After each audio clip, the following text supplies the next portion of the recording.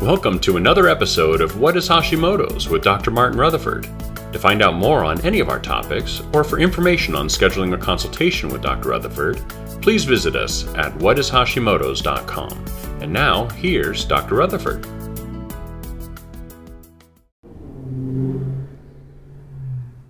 Okay, so the subject today is how Hashimoto's disease is being diagnosed. And that's so basic to what I do every day for a living. And yet, when I heard this question, a million things went through my mind.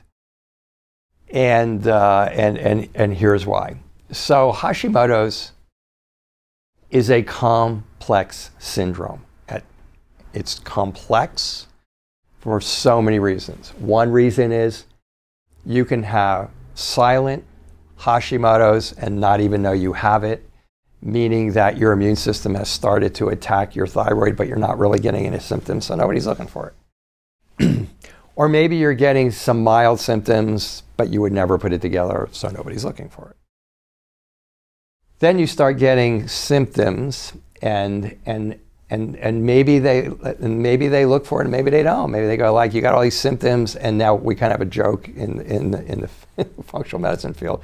You go to the doctor for Hashimoto's, and they send you to counseling for your depression and anxiety, and they send you to the GI guy for your gut problems, and they send you to the endocrinologist for your hormone problems, and there's like 9 spikes on this little diagram that we use when it's Hashimoto's, when the problem is Hashimoto's. So that creates a layer of difficulty for the patient to get diagnosed properly. But once you get to that active stage, eventually today, more and more often, the doctors are figuring out that maybe a thyroid's involved.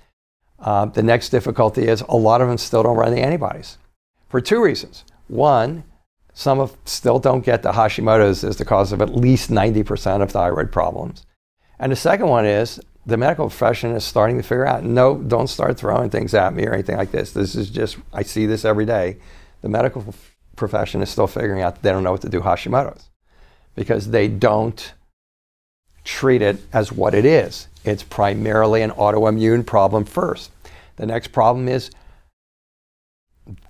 the difficulty of diagnosing an autoimmune problem, because in the medical world, they're going to wait until you have positive antibodies come up and there's positive signs of tissue destruction somewhere. By that time, you've probably had the problem for 10 or 15 or 20 years. You've been exhibiting symptoms of it. But unlike the old days when I learned how to diagnose, symptoms aren't enough. And I can conjecture as to why that is, but I'm not going to get into that. So now you're in phase 2, and you have all these symptoms. You go, they either test you and find out your thyroid stimulating hormone markers are off. So classically, they're going to do a TSH, T3, and a free, well, they don't even do free T3 most of the time, and a T4 and T3. That's not going to tell you very much. It might tell you if you have hypothyroidism, which is the first signs of Hashimoto's. So then they give you the medication, you feel better, you feel worse, you feel better just for a little period of time. Usually, we call it the hormone honeymoon. You go back in, you say it's not working, they start giving you new drugs. They start giving you a new, different thyroid medication. What they need to do at that point in time is look at your antibodies. So at that point in time, you may have the TSH, the fact that your thyroid's getting damaged, to be abnormal, but maybe your antibodies don't show up that day. This question translated in my brain to the difficulties of getting diagnosed. But then maybe one day you finally go in, 6 months later, your thyroid medication hasn't worked, they run the antibodies and they go, oh, you know what? You have positive antibodies for Hashimoto's, and then that's a crapshoot because the range should be 0 to 9. The range should be 0 to 9. Why do I say that? I'm here in Reno, Nevada, one hospital at 0 to 9, 3 other hospitals at 0 to 32. The Mayo Clinic uses 0 to 9. I just did a person from Canada, they use 0 to 8. So everybody from 9 and above that doesn't go to one of those labs or hospitals is being told they don't have it. They do. If it's over 8, 9, maybe 8, but definitely if it's over 9, you have it. Okay. Then what I'm starting to see now, and this is a present time answer to this question, okay?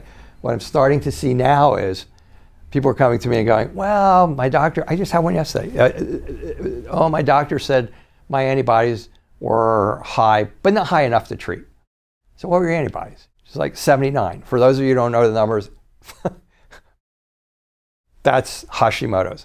Once you have it, you have it. You need to start finding the triggers that are screwing you up every single day.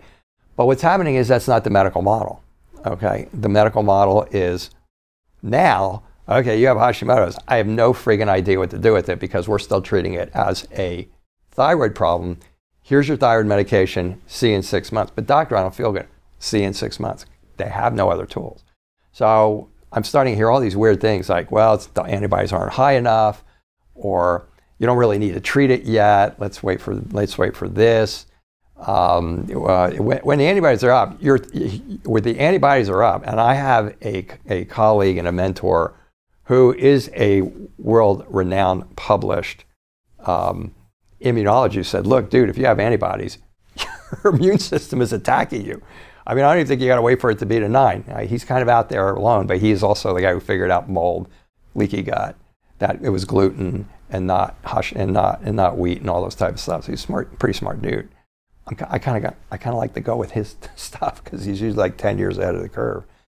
So these are the problems with getting diagnosed. So classically, those are the problems. So classically, how should you get diagnosed with Hashimoto's?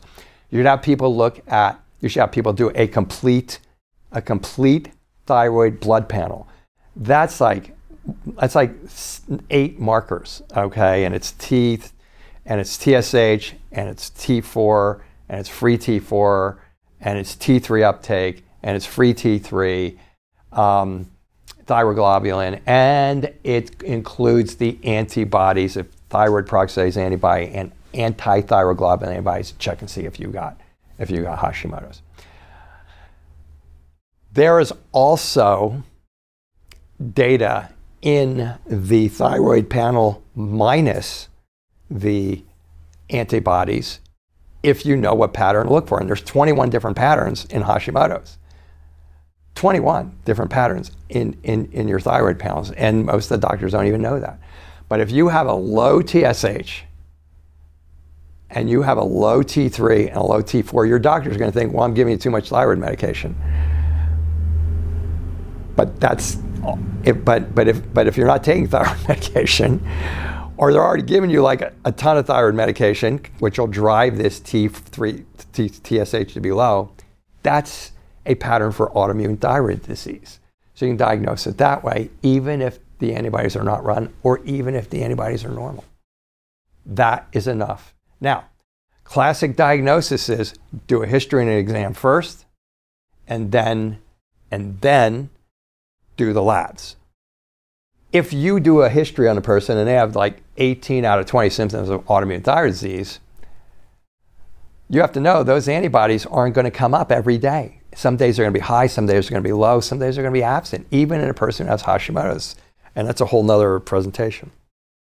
So if the person's got 20 out of 20 symptoms of Hashimoto's, maybe you do an exam and you touch their thyroid and it's tender, or they tell you they got nodules, or they've had goiters, or they have all of that, short of cancer, all of that is Hashimoto's. So you should know as a clinician, well, I have the 20 symptoms, I have 15 to 20 symptoms. I do have one of those things, a goiter or something like that, abnormal cells. The doctors freak out because they think it's going to be cancer. And if they biopsy that, good. You want to know if it's cancer or not. But if it's not cancer, it's Hashimoto's. And rare occasions it'd be Graves'. That's another whole thing. So then you run so now you run the test and the antibody and everything looks normal. Well, the name of my mentor's first book in 2008 was Why Do I Still Have Thyroid Symptoms When My Lab Tests Are Normal? Which is why he was the one who said, do the history, do the exam. If this comes up normal in the labs, treat them as Hashimoto's because they have it. And so he's been, in my view, he's been correct because I've done that through the years. But the medical community has in their defense, they're working with like a set of handcuffs on with their hands behind their back. I mean, if they miss something, there's always going to be somebody out there, maybe an attorney, who might want to get involved. And what does missing something mean? Missing something might mean giving you a thyroid medication without you having positive lab tests. So that person's going to look at it and go, I did go to a class and it says that this person has Hashimoto's because they have all this stuff and they have all the symptoms, but I'm not giving them thyroid medication because if it makes them irritable, jitty, shaky, or something like that, like it can sometimes, and they freak out, and then it doesn't go away, and next thing you know, I might be getting sued, and so there's I don't mean to bang on the on the attorneys, but I think most people out there kind of realize this is the reality today, and doctors work under this reality. They have insurance companies that are saying, don't do all the labs. The insurance companies tell them, don't do all the labs. Well, I got news for you. Their malpractice insurance companies are saying, do all the labs. But a lot of them are working basically for the insurance companies because of the way that they're getting, these groups are getting gobbled up by hospitals, and these guys are they're working for the insurance companies. So this is not only how you diagnose this, I think more importantly, these are the roadblocks that I hear literally every day, every other day here, when the patient comes in here, and I mean, just yesterday I had two that one wasn't even diagnosed with Hashimoto, and she's like screaming Hashimoto. She's like, please diagnose me with Hashimoto's. I have all 20 symptoms. And the other one had looked into it but couldn't get the testing done because she was using her insurance and they weren't running the whole panels. So I was 2 for 2 yesterday. I did 2 new consults yesterday, and both of them ran into these things. So that is how you diagnose it, and as importantly, those are the roadblocks that you may run into as far as getting it diagnosed properly. Particularly those of you who are watching this, generally you're part of a crowd that Googles everything, searches on the internet, and you're going like, okay, I have all these symptoms. Why aren't they running the antibodies? Or they ran the antibodies and they're really bad. Why aren't they treating me for it? Or I have all the symptoms. I ran the antibodies. They came out normal, but I still feel like crap. Why are they sending me away for another 6 months? That's the answer to all of those things. And maybe you'll need to replay this a couple of times because that was a lot of data. But every bit of that data is data that I have to use every day to kind of evaluate the cases and go, okay, I'm dealing with diet, lifestyle, herbs, botanicals. I can make the call because I'm really not treating a disease. I'm really treating the physiology that is creating abnormal imbalances that are essentially creating the triggers that are attacking these diseases or creating the diabetes or creating the attacks on the thyroid. So it's a whole different animal in my world. So I can make that call without having all these other things being, that the medical profession has to deal with. So that's how you diagnose it. Those are the roadblocks. Thank you for joining us for another episode of What is Hashimoto's? To find out more on any of our topics, or for information on scheduling a consultation with Dr. Rutherford, please visit us at whatishashimotos.com.